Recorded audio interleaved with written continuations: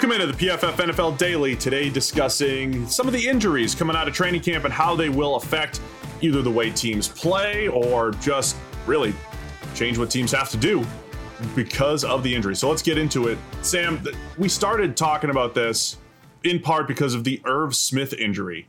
We're talking about a tight end who's only been a number 2 tight end for the majority of his career, but the Minnesota Vikings, it seemed like they had a very big plan for how they were going to use Irv Smith. So him being out for the season has to change everything Minnesota is going to do offensively.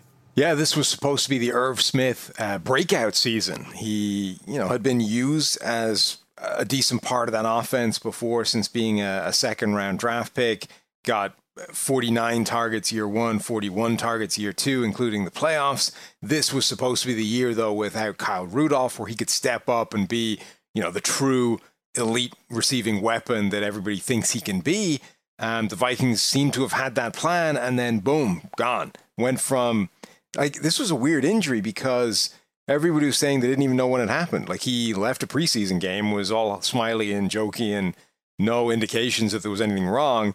And then it's, Irv Smith has a knee issue that's going to need to be dealt with. And then boom, actually it's surgery and he's gone for the year.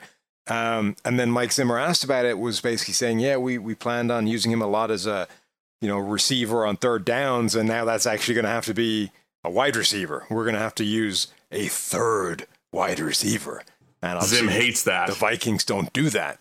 So that's a whole brave new world for them. But this changes their offense potentially. I mean, they're going to have to completely pivot away from this 2 tight end system and use that third wide receiver, which of course for Minnesota is not a particularly good player yet. That's the reason why we're discussing this. It's not just every injury or just the biggest name players. It's how are these injuries going to change the way teams have to actually play tactically? And Minnesota, they did trade for Chris Herndon from the Jets. Let's not forget, we're a couple years removed from Chris Herndon being one of the better stories in the league. A really nice rookie season in 2018, 78.7 receiving grade. Just hasn't touched that since. Injured, only played 18 snaps in 2019, and then last year 53 receiving grade. He has the skills at 6'4", 250 plus to maybe replace a little bit of Irv Smith, but the whole point is Minnesota loves to run 2 tight ends. They love to play with a fullback. They don't love to play with 3 wide receivers. And now, yes, tactically, something's got to change here. They haven't built their team to run 3 wide, really. No, not at all. And they haven't invested in that position particularly hard or well or chased, elite playmakers at that spot. And everybody was always making the case, well, they don't really use that third wide receiver, so why do you invest there? Now, my point before all of this was that, hey, look, if one of your top 2 gets injured, that's when you need a third guy that can step up and be something more. If Adam Thielen misses some games or Justin Jefferson misses some games, you can't have what they currently have on the depth chart because none of those guys are capable of stepping into a starting role. And now all of a sudden you actually need them to be more than just, a nothing part of your roster. You need a third wide receiver that can elevate and replace what you were going to use Irv Smith. So can Dede Westbrook do that? We haven't seen him yet because he's been battling his own injuries. There's some players on the roster, but major question marks.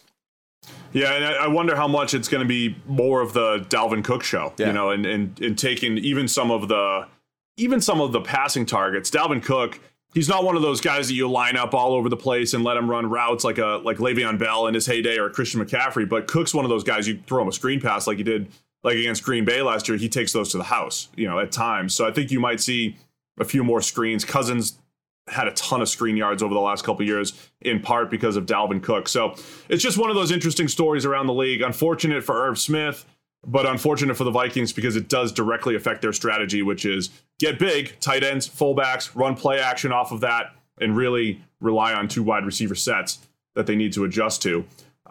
There are bigger name injuries than Irv Smith. Stephon Gilmore's on the PUP list for New England, and that's another one that could potentially lead to different strategic changes. Gilmore's one of the best straight-up man corners in the NFL, and I'm wondering if New England, their first few weeks, changes. He's out for the first 6 weeks, and that includes a game against the Bucs with their 18 weapons that they need to cover. Are the Patriots all of a sudden going to revert back to playing a little bit more cover two and some of the other things Belichick's done at other times in his career? It is interesting because like this whole Gilmore stuff has been talked about as him not wanting to play until he gets a new contract, or an adjusted contract, and the Patriots sort of holding steadfast, and it's been a bit of an impasse, and now he's on the PUP list and he's going to miss at least 6 games anyway. It's going to be interesting to see what this Patriots defense does look like without him and how much they need him when they come back, because they've got some young, talented players, guys like J.C. Jackson, who has some incredible coverage numbers in his career, even if they are inflated a little bit. His PFF coverage grade, which will factor in the plays that are sort of incomplete, but not because of anything he did. The classic overthrown pass where a DB is celebrating or whatever, as if he had anything to do with it. J.C. Jackson's got a few of those in his tape, which skew his numbers a little bit. But he's a good player, and the Patriots have a pretty talented defense. Again, all of a sudden, how much are they going to miss Gilmore and what he allows them to do from that man coverage standpoint? We'll finish up with the Patriots in a second, but don't forget the NFL is back. That's why we're talking about it. And DraftKings Sportsbook, an official sports betting partner of the NFL, is giving new players a can't-miss offer for Week 1. Bet just $1 on any NFL game during the first week of the season and receive $200 in free bets instantly, no matter what. Take advantage of this limited-time offer now. Plus, you can make every game a big game with same-game parlays. Download the DraftKings Sportsbook app now and use promo code PFF to receive $200 in free bets when you place a $1 bet on any Week 1 game. That's promo code PFF to get your free $200 in free bets instantly for a limited time only at DraftKings Sportsbook, an official sports betting partner of the NFL. Must be 21 or older, New Jersey, Indiana, or Pennsylvania only. New customers only. Restrictions apply. See DraftKings.com/sportsbook for details. Gambling problem? Call 1-800-GAMBLER or in Indiana, 1-800-9-WITH-IT. Yeah, just to point out too, Belichick, we always tout him as a guy that's willing to do anything and changes it every week. The reality is he likes to play pure man coverage. Recently, that's what he's done pretty much since Gilmore got there in 2017, especially. But early in the season, Belichick's a little bit more likely to experiment, and this could be a time to do that. A couple of the other big injuries, and we'll talk more about these on the PFF NFL podcast, I'm sure, but Michael Thomas is on the PUP list for the Saints. Mm-hmm. I don't know if that changes anything strategically with them. I thought it might a few weeks ago. I thought it might lean them toward Taysom a little bit. And then David Bakhtiari, maybe the best pass-protecting left tackle in the league for the Green Bay Packers.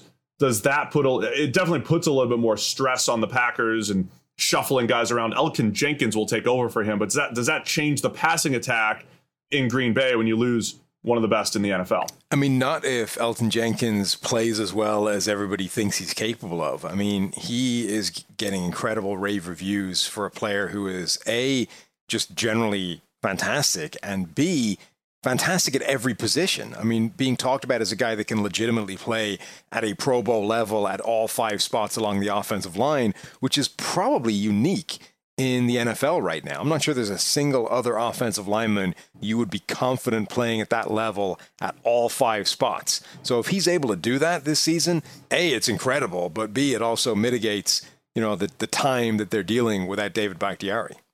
Yeah, what a weapon Jenkins is for the Packers, because when Bakhtiari comes back, he can play anywhere else that you need him, so they could figure it out. Right guard was a question mark, but rookie Royce Newman has done a really nice job for the Packers. Billy Turner's going to step in at right tackle right now. Maybe Jenkins ends up there if that's not Turner's best spot, which, again, historically he's been a better guard. But that's just something else to think about early in the season as far as injuries go and, potentially affecting things.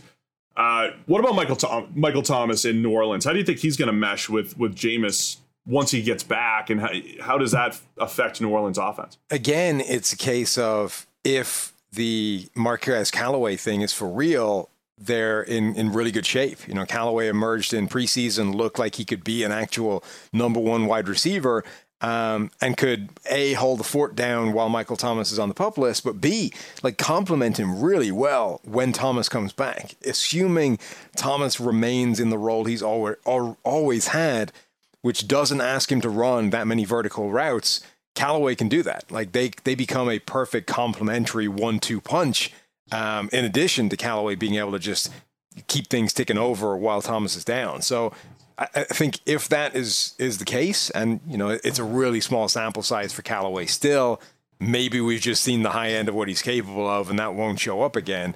But if he's that guy, I think the Saints can be really fun down the stretch. When Michael Thomas gets back, it'll be like Jameis wants to throw to Callaway. That's his guy. He's the guy down the field, and Michael Thomas will be Sean Payton's guy, right? Hey, Jameis, you got to feed Michael Thomas. He's going to be open. It's going to be safe. You're going to move the chains. So that will definitely be fascinating to see once they all get to work together. So nobody likes injuries at this time of the year, but some will affect teams a little bit more than others. Just wanted to break down some of those for you. We'll have even more injury analysis over on the PFF NFL podcast. Right now, wrapping it up for the PFF NFL Daily.